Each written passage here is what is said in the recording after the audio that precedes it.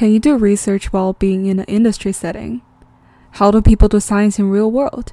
What are some technical and cultural differences between statistics and machine learning? Jonathan O'Brien will answer all these questions for you. Jonathan obtained his PhD degree in biostatistics from University of North Carolina and currently works as a principal data scientist at Cadical Life Science, which is a healthcare biotech company that focuses on combating aging and aging-related disease. His main research interest has been focusing on improving the mathematical modeling and downstream analysis of mass spectrometry proteomics experiments, which involves missing data techniques, Bayesian hierarchical modeling, clustering, and compositional data analysis. It was great talking to Jonathan since he gave me a lot of new perspectives, and I learned a lot more about proteomics studies and what he's working on. Let's dive into this episode to see what Jonathan has shared with us.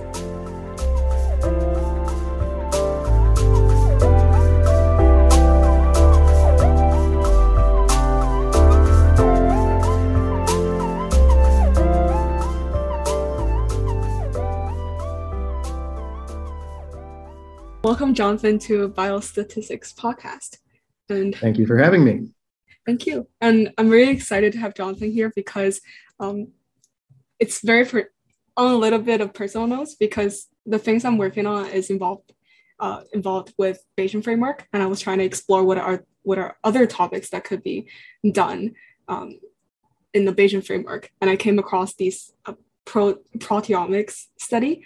And then actually Jonathan's paper, The Effects of Non-Ignorable Missing Data on Label-Free Mass Spectrometry Proteomics Experiments was one of the first few papers I read. And it's really well written and it's really comprehensive in terms of what are the general data structure of proteomics, and then what are some common problems that are arising from a proteomics. And then he provided a really detailed guide, and they proposed a Bayesian-related model to deal with the missing data problem. So that was a really interesting paper, and thank you, Jonathan. And thank you. Let's get started by you talking about your background and how you became interested in biostatistics. Oh, so before biostatistics. Well, I did an undergraduate degree in math and philosophy and a master's degree in applied math. And then I went out into the working world for a while. This was all in Boulder, Colorado. I moved from Chicago to Boulder for my undergrad, and I stayed there for 12 years. I loved it there. But I was working in a very strange place. It was a place called Simplicity. I think the official name was Simplicity International, even though it wasn't international at all. But it was a very small group of people working out of a retrofitted barn in the mountains. And they managed to sell a product line of environmentally friendly dish soap and laundry detergent into nationwide distribution in Walmart. And I was tutoring one of the employees, and she ended up asking me to come out there and help them out for a while. And they thought I was basically magical because I knew how to use Excel. And they ended up offering me a job. So I worked for them full-time for a while. And during that time, I ended up coming down with a case of melanoma. I had it on my leg, and it was an intermediate case. We didn't know if it had spread or not. And if you know about melanoma, once melanoma spreads, it's one of the really, really bad ones. You really do not want this thing floating around your system. But if you catch it while it's still in the skin, you cut it out, you throw it away, and you're fine. But I had to spend a few months, 3 or 4 months, not knowing whether or not it had spread. It could have gone either way based on the depth of the tumor. And during that time, I just decided I didn't really care about selling soap, and I wanted to do something more intellectual, and I wanted to learn more about biology and why my body was trying to kill me. So with my background in mathematics, applied mathematics, and a little bit of probability and stats, I decided that biostatistics was probably the best way to go to sort of achieve those goals. And it turned out that the cancer scare was fine. It didn't spread. I'm here. That's good. This was a long time ago now. But I ended up just taking all my time and trying to do well on the GREs and applied all over the place. And the best program I got into was University of North Carolina, Biostats, which is one of the big ones in the biostatistics world. So I moved to North Carolina and started my career over. And that was how I got into biostats. And so far, how do you like this career path? Well, it's worked out fantastically for me. Well, that's awesome to hear. The path I followed is definitely unusual, even for people in biostats. It continued to be unusual. After my PhD, I ended up doing a postdoc in the Gigi lab, which is one of the big proteomics groups that are out there. And they specialize in the development of technology for something called an isobaric proteomics experiment. And I've been working on this. I still work on it. In fact, we're about to publish what I think will be the most high profile work I've done. We're in revision right now. And it's still the statistical modeling of proteomics data. This is a very complicated topic. I started working on this. Some of my initial research at UNC ultimately was led to the paper that you read. But having gone and received training in an actual, this was in a cell biology department at Harvard, and they made me do actual experiments. I had to play with yeast and figure out what was going on with the technology, and just trying to translate and interpret and figure out all the things they were saying and what it meant statistically was an enormous undertaking. It was very, very difficult. And that's basically been the foundation for my career.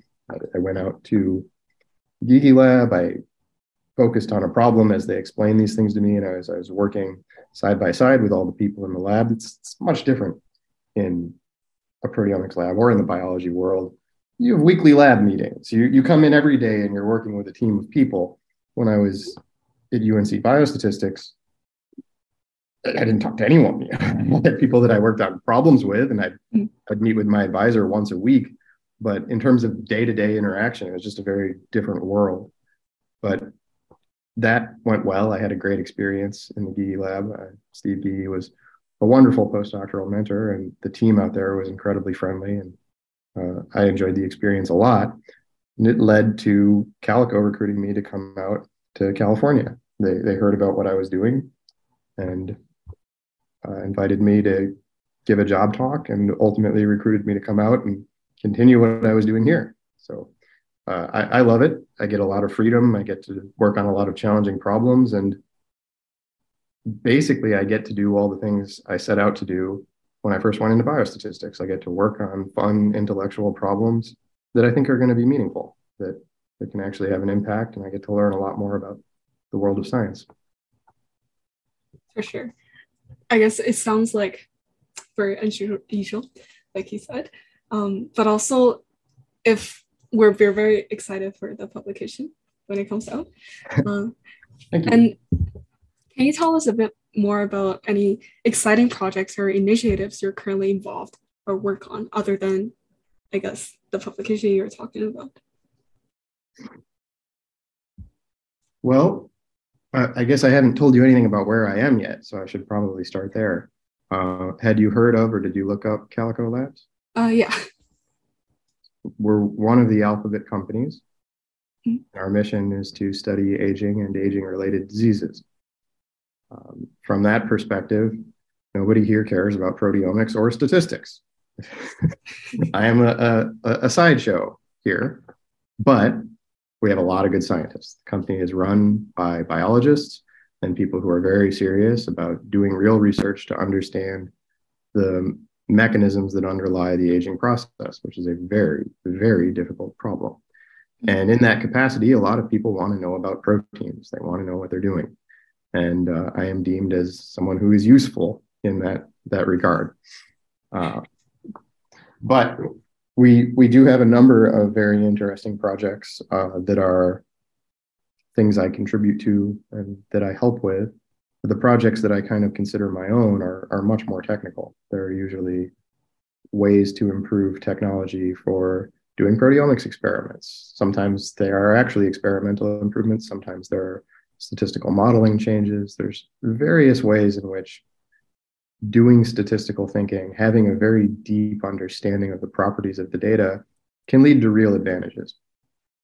And this is something that I learned in the Gigi lab, coming from UNC Biostatistics, I always thought of everything as, uh, let me back up. Coming from a math background, I thought something is published, it must be correct. It's either correct or it's not, and you're going to throw it out.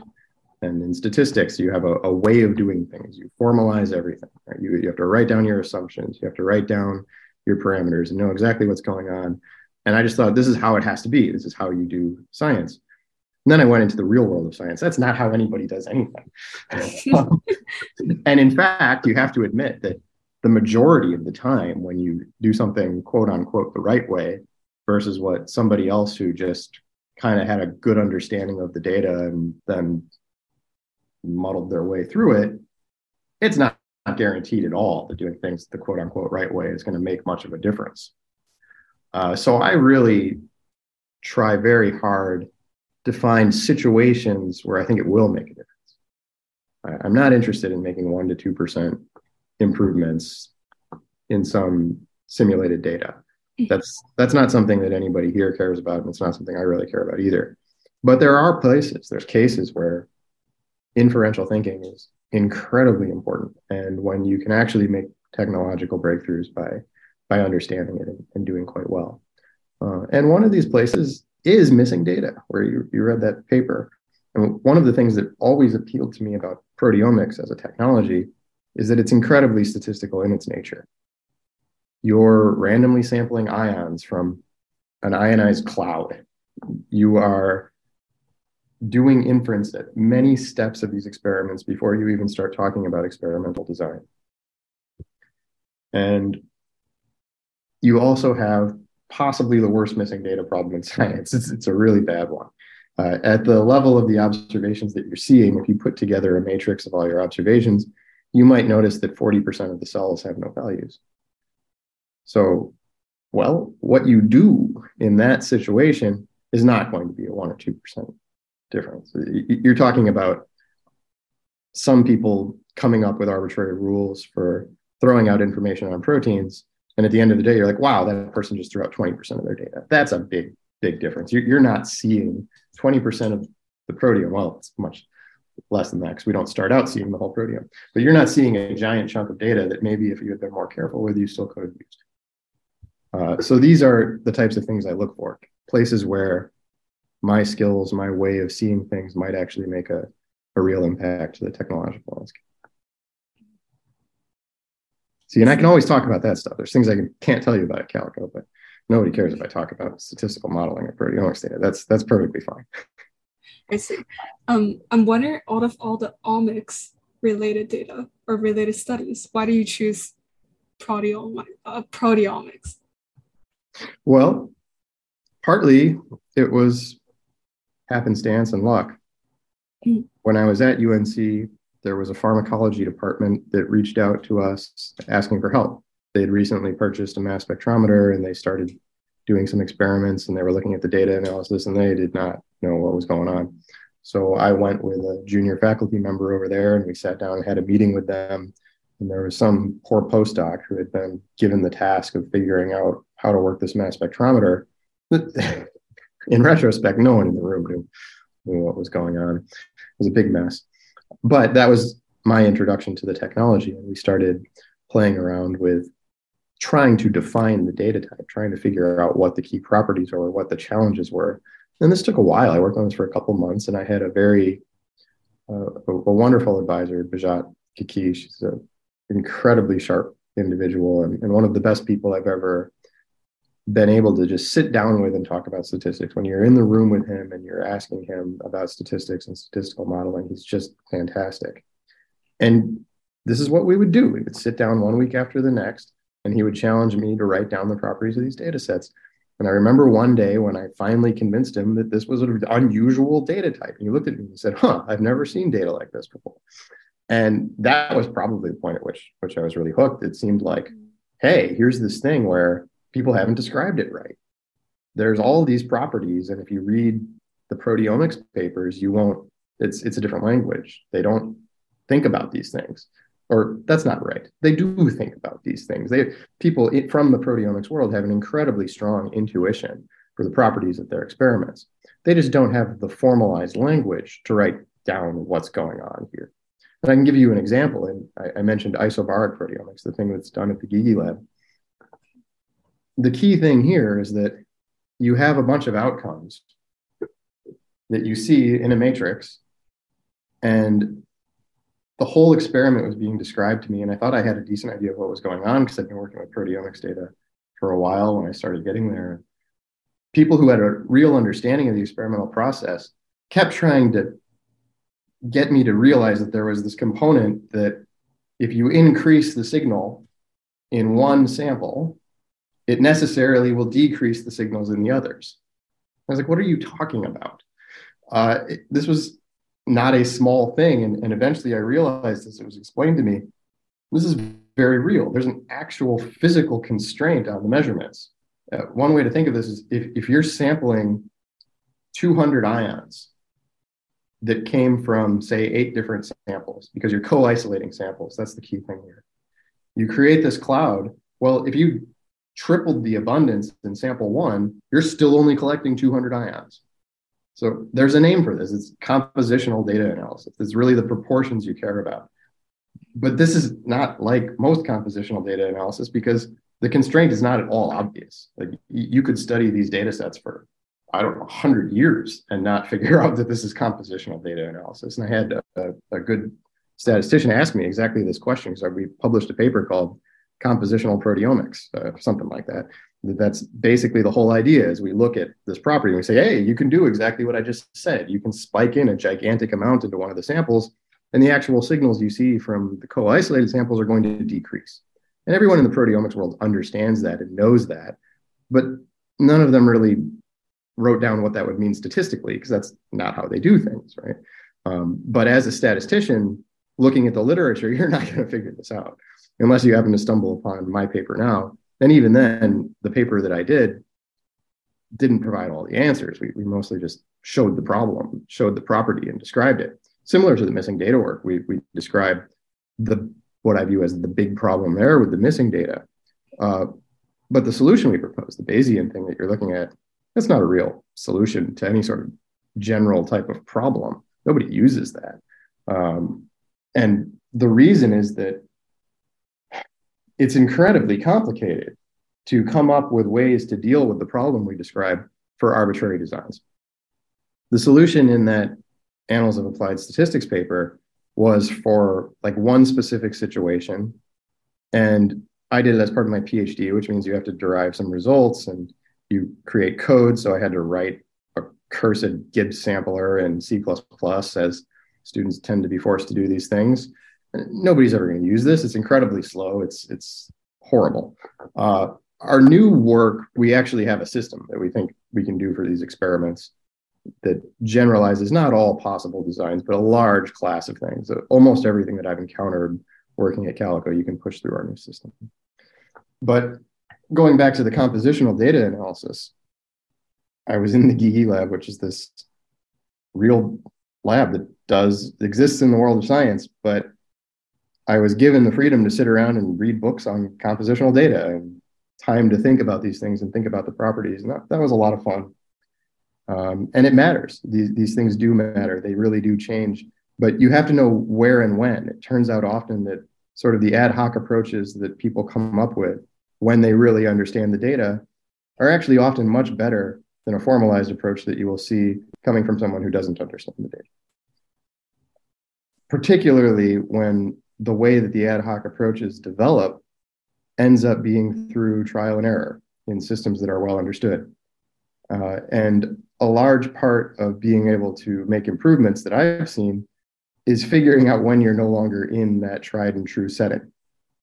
So for the example of the work we're currently doing in the isobaric data and the compositional data, well, suppose you have 10 samples that are co-isolated and they've got this property that they're all going to sum up to some number. Now, what that number actually is going to change from one scan to the next, from one sample to the next. So you're never going to really see that constraint is there. You only know the constraint's there because it has to be there physically. You have this tiny trap that only holds so many ions. And so you puzzle through what this means and what this is going to be like. And I remember Steve Gigi asking me, he said, well, what are the implications of this when we run this experiment? do you think the model you're creating is going to be way different than the results we've been getting? And most of the experiments that are run only combine, we're calling these multiplexed samples. You're putting a bunch of samples together and analyzing them all at once. In one scan, you get measurements from all of these samples. And the answer for doing this in one multiplex experiment is virtually nothing. It's going to have very, very little impact on the final results if you're just looking at one batch of data. And I said to him, but if you combine one batch here with another batch over there, all bets are off. All of a sudden, everything you're doing is going to could be a disaster. I wouldn't bet any money that what you're doing is going to work well. And it turns out that's the thing I've really been working on, is this combining of multiple batches of the data. And that's what our pending publication is really about. So again, it was deeply exploring, finding properties of the data, figuring out what they're all about, and then looking for the case where it's really going to matter. And I think that's paid off. And it's great that people have let me take all the time to play around and try to make improvements in these places. That's actually kind of rare. There aren't many places where people will pay you to do something like that. Right. It sounds like really rewarding experience. And I guess if you think what the work you're doing is going to eventually make a huge impact or is heading towards that way, how do you think the industry, or specifically the work that you're working on, will evolve in the coming years? What are some new development or innovations that you can see on the horizon? Well, I think that the work we're describing is going to be a pretty big change for what you can do with this type of technology. And technologies do change all the time. But to give you some frame of reference here, DNA makes RNA, makes proteins, and proteins are often the final product that you want to study. But most of the world of biology is not built on studying proteins directly. Most of it is coming from exploring genetics, exploring DNA and RNA, getting into the actual proteins, studying all the post-translational biology is insanely complicated, just insanely complicated. The complexity of biological systems explodes when you start allowing for post-translational modifications. When you start, forget it, if you have to think about structures and complexes that are formed and all of the things that happen in cells at the post-translational levels, makes everything so difficult. And I really think that from the technological standpoint, and this is more than the technological standpoint, because the types of biological questions that we are capable of asking is largely determined by the state of technology. I mean, so many questions, so many publications and things that people work on would just go away if you could just look inside a cell and see what was going on. Most of the time, we're just like, what was there? How much of it was there? What went up? What went down? If you could just look, problem solved. I'm out of a job. But you can't. You can't see these things. It's very difficult. So you have to play all sorts of complicated games to try to figure out what's happening in these systems. And getting into post-translational biology is not something that's going to be easy anytime soon. But being able to do this with mass spectrometry is, I believe, very powerful. I think that's one of the most powerful tools that we have for accomplishing this. And there are papers that have come out recently suggesting other ways you might be able to do it. I think they're all a long way off. I think a lot of technological development, a lot of the things people are trying to study will be in this space going forward, because we are getting better at it. The improvements are astonishing. I really think, and sometimes I describe this to people and they think mass spectrometry sounds really boring. Like, okay, you're creating a mass spectra. This is a bunch of peaks at masses, and it just doesn't sound that interesting. Once you understand what these things are doing, we live in a science fiction fantasy world. This is really amazing stuff. You take a tumor out of a person, you vaporize it, you put it into a cloud of ions, and you spin those ions around in such a way that you can figure out everything that was there and what it was doing. This is pure magic. It's really amazing that you can do this sort of thing. But you can, and we do it all the time. But saying that we do it all the time doesn't mean that it's done perfectly. There's all sorts of problems. And I just mentioned these things that people have known about forever. People have all known for 15, maybe 20 years that combining batches of multiplex data is very difficult. And depending on who you talk to, they may or may not be able to explain why it's so difficult to do that. But even that, we're not looking. I mean, you can look at post-translational modifications, but it's very difficult. It's an incredibly challenging problem to be able to do that sort of thing. And then if you start thinking about how much more there is that you'd actually want to know to understand the complexity of human life, structure, incredibly important. Dynamics, incredibly important. And this is an area that I'm very interested in the future. We talk about these things. I already threw out the saying, DNA makes RNA makes protein. It's the central dogma, but that's not at all what's happening. You actually have DNA works with metabolites to make RNA, it works with metabolites to make proteins that then get translated, and the process never stops. It's all happening in a flux. You have rates of creation, you have rates of degradation, you have all of these things happening in these very complicated dynamic system. And the dynamics play a key role in regulation of response to stress, of all sorts of different things. Excuse me. So I think that probably for the rest of my lifetime, I'm going to be watching people strive to push technology forward to be able to see more and more of what's actually happening when you look at the totality of the complexity of what's going on in biology. I see. That's very interesting. And I guess one thing I wanted to ask is how much of biological science knowledge do you need when you're looking at these problems? Like, do you need to fully understand what is exactly going on in a biological sense? Or is it just enough so that you understand the data structure and you can figure out what is the optimal way to deal with this kind of data? That's a really good question. And I can argue what needed, nothing is needed. Everything occurs on a scale, right? It's not like, oh, if you don't know this, you fail. And if you do, you succeed. It's very important. It's very important to learn as much as you possibly can about the biology. And there's a few reasons for that. And I remember as a student, let's step away from biology for a second. Let's talk about data generating process. As a student, I was always told that it is crucial. The most important thing for a statistician to do is to understand the data generating process. Because ultimately what you're doing is you're taking a very complex real world situation and trying to map it onto mathematics that includes randomness. Well, if you don't understand the real world situation, you're probably not going to do a very good job at this. It's difficult enough even when you do understand. So certainly understanding the data generating process is very important, and understanding the biology is part of that.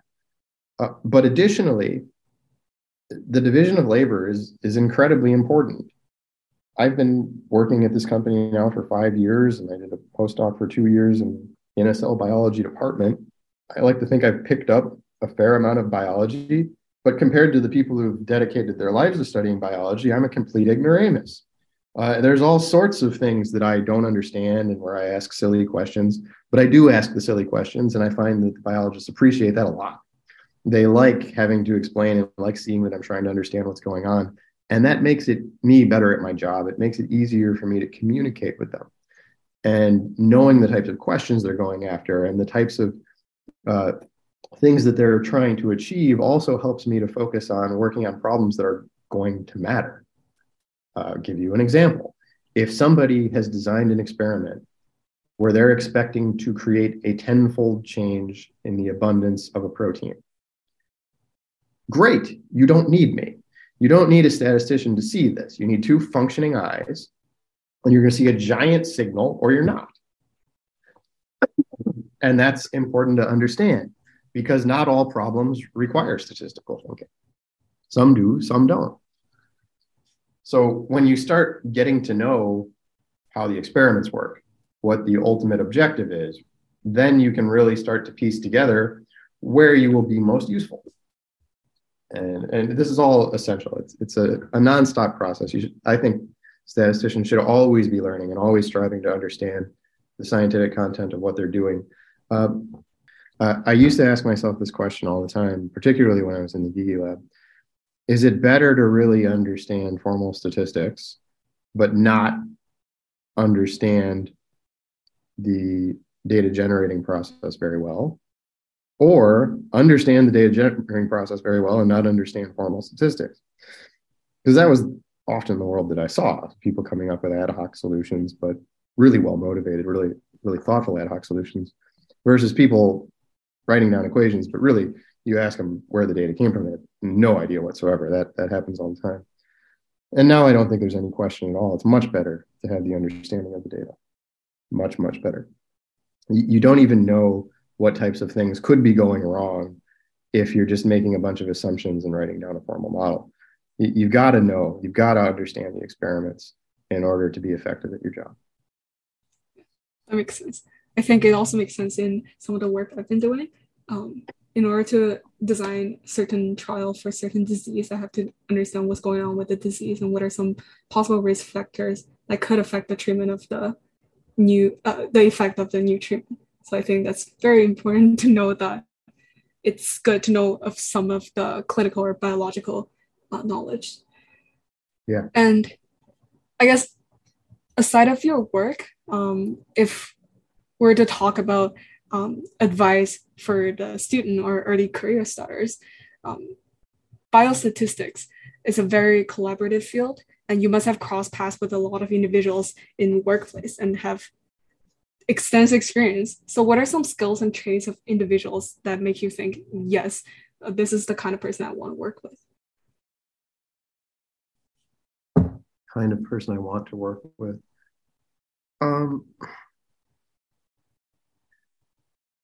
For me, I'm thinking a lot about people who are still curious and interested in learning. And I view that as just really essential for what I'm doing. But I have to step back. I don't do standard biostatistics. Mm-hmm. If you see a job posting for biostatistics, we're probably doing clinical trials. And we hire biostatisticians at my company. And even though I call myself a statistician and I'm trained as a statistician, I'm over here in the basic research world. We're playing around, doing weird stuff. So it's not really the standard model for what a biostatistician does. And I think that if you're in the clinical trials world, you actually should have a very different answer to this question. For example, you got to really care about doing things the FDA is going to approve of if you're in the biostatistics world doing that type of work. I don't care about that at all. That's not something I think about. It's not something I do. So for me, I'm being able to want to learn about biology, for example, going back to our last conversation, is immensely important for doing the type of work I'm doing. The type of thing I've spent all day today working on requires a lot of time reading papers not from the statistical world, talking to people in a different universe. And I have to be interested enough in that to spend many months exploring it before I start to figure out what the statistical problems are. And for anyone who is following a similar path or is doing statistics in the basic research environment and the biological environment, I think that's actually really probably the most important quality, is perseverance and a desire to learn and the patience to slowly understand what's happening and then slowly translate that into something like a statistical model. I see. So I guess the question could have been rephrased into, as a researcher, what kind of researchers that you would like to work with? And then that would be the answer you just gave us? Someone who's I'm looking for students, people who are still learning, who are constantly learning, and who are curious and honest and hardworking. These are the most important things. I see.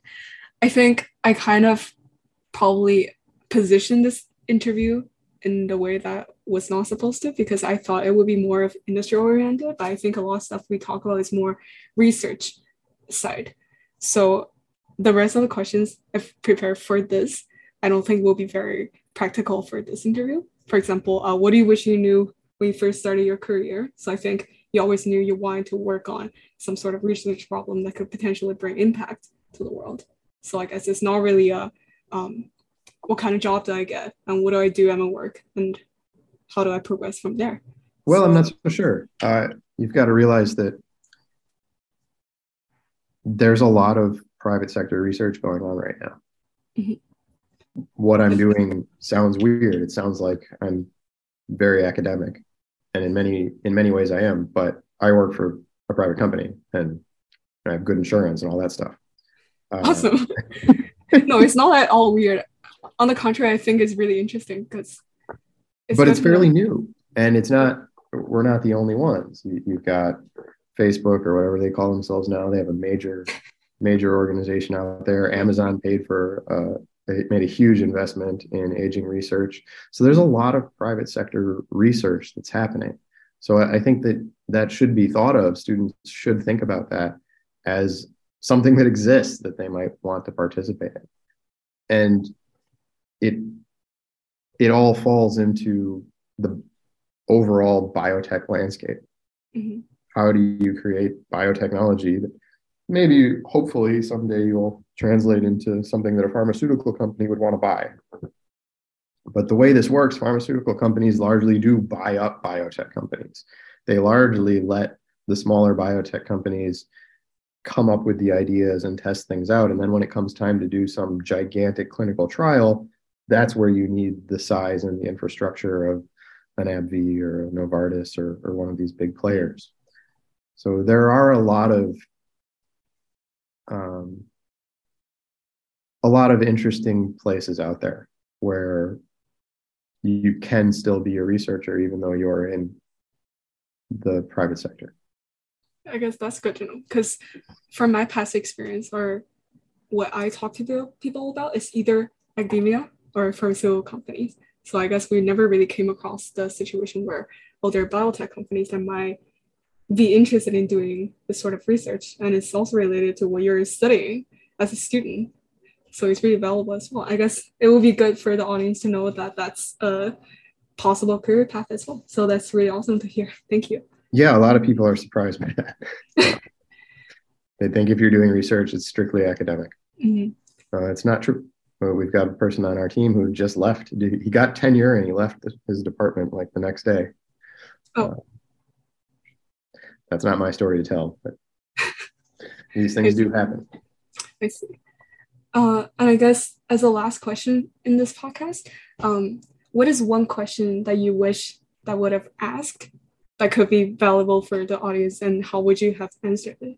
It could be on any kind of scale, like any topic would do. One question that you should have asked. Mm-hmm. Or maybe something that you would personally want to share. The thing I always see that's a hot topic is thinking about the differences between who's your audience? You're going to give this to other people in statistics departments? Well, not specifically statistics departments. I guess anything related to like bioinformatics, biostats, or in general, just healthcare, data science world. I think a really important topic and an important thing for people to think about is the cultural and technical differences between statistical thinking and machine learning. Machine learning is the hot thing. You want to get a job. I get recruiters who contact me all the time, like, "Oh, do you do deep learning?" Well, no, stop, read my resume. I do not. But a lot of people want to do machine learning because of the big successes. Mm-hmm. We've got AlphaFold, which was developed just down the street from Google, has made huge progress in the space of discovering protein structure. I'm sure you've seen what's happening with language models and ChatGPT and all these things. So people are really excited about this stuff. And I see a lot of statisticians wanting to go that way. And I see a lot of statisticians ending up just being kind of bad at what computer scientists do. And that's not really fair. A lot of the original developments came from statisticians, but there are real cultural differences. There's a real big difference in the way that people think about problems. And I'm way outnumbered here. I'm in a computing department with 2 statisticians and a dozen machine learning engineers. So I see this all the time. I see all of these dynamics. And I just think it's very important to understand the differences, to think about the differences, to think about the underpinnings and how people go about making decisions. And that helps you focus on what your value proposition is as well. And I have adamantly said all along, I'm a statistician. I don't do machine learning. I focus on not prediction, understanding. I focus on trying to make assumptions about a system that I'm striving to understand as a scientist would. And I'm thinking about how principles of statistical inference and randomness come into play and can help inform the way we interpret experiments. This is a very different thing than focusing on how to optimize prediction, which is what is really happening in machine learning world. And they're very good at it. And they come up with that. They don't, we talked before about the creation of a formalized model and how that compares to just having good intuition. Well, if you define your outcome as prediction and you have a very clear thing that you're striving to achieve and you have good training data, writing down your formal statistical model, you're going to get crushed by the people who've been focused on how to win the contest. The key thing is understanding when it's appropriate to try to win a contest and when it's better to try to tease out various properties and understand them and explain them. There's a lot of problems in the world, and it's key to know what you do well and where your skills should be applied. Mm-hmm. That's my advice, is to think through that very carefully. I think that's a really, really good point to bring up, because I think some of the PhD students that I talk to, that I know who are working on, say, genetics data or omics data, they sort of work on more of a machine learning kind of, I guess, method, but it's under the umbrella of statistical science as well. So, but it just seems like the trend that they want to do is they want to do more of a machine learning kind of oriented career. And sometimes I'm not really sure if that is the necessary thing to do if you're in genetics or omics world. I guess today from you, I learned that it's not the only thing that you can do. And statistical science mainly focus on the inference, which is also I would really say important. more than that. I would say most of the time it is absolutely not the thing you should do. You have to understand when these things are going to work well. They're going to work best when you have lots of training data with lots of ground truth knowledge. And that then you're going to be able to use that information to learn something that you can then apply later. The underpinnings of the circumstance can't change much from when you did the training to when you do the prediction. You need a lot of data. So if you think about what I do in quantifying proteomics data, like none of those things are true. You don't have a lot of ground truth data. The situation changes almost every time you run the experiment. And you almost never have good ground truth, and you also have very small sample sizes. The experiments are incredibly expensive. Sometimes you're only looking at 3 samples versus 3 samples. Forget it. That entire framework's not right. You really have to understand the properties. You've got to know, there's higher variance down here in this region. We can't trust that. Oh, there was this missing data pattern. We don't know how to deal with that. You've really got to explore and get in depth there. But moreover, if you go back, I always get this guy's name wrong. His last name's Bremen or Bryman. He was a statistician who did a lot of the development of early tools. He came up with, I think he used random forests and a number of other things. But he wrote a paper called like the two cultures. If you look up the two cultures, Bryman, I'm sure I'm butchering the guy's name, which is terrible. But he wrote this paper about the emerging culture of machine learning, and he was an early pioneer in this space, and he was a statistician. And I would encourage everyone to read it. It's really interesting. And he was pushing back on what was at the time a very dominant statistical culture where everything was about creating parametric models. And he thought that was dumb. He thought people were missing out on all sorts of great ways to make improvements over what we were doing. But he really did frame everything in terms of black box prediction. And now I think that the successes of those black box prediction algorithms have been so extraordinary that people have almost stopped appreciating the value of not having a black box prediction of what you're doing when you really do try to tease apart and understand everything that's going on under the hood. Mhm. They're very different types of thinking. They're different approaches. And again, it's a big world. No one approach, no one paradigm or framework is going to be the best thing to do for every circumstance you'll find yourself Mhm. in. It's worth trying to understand the whole landscape and figuring out where the way you think, the skills you have are best applied. That's truly some wise advice, because I do think I have a brief period where I was confused about should I just go into machine learning somehow just because it's really popular. But also at the same time, like, is it really statistical thinking if you completely ditch the whole structure? So that's really good advice. And I'm pretty sure our audience will think more about it as well. Yeah.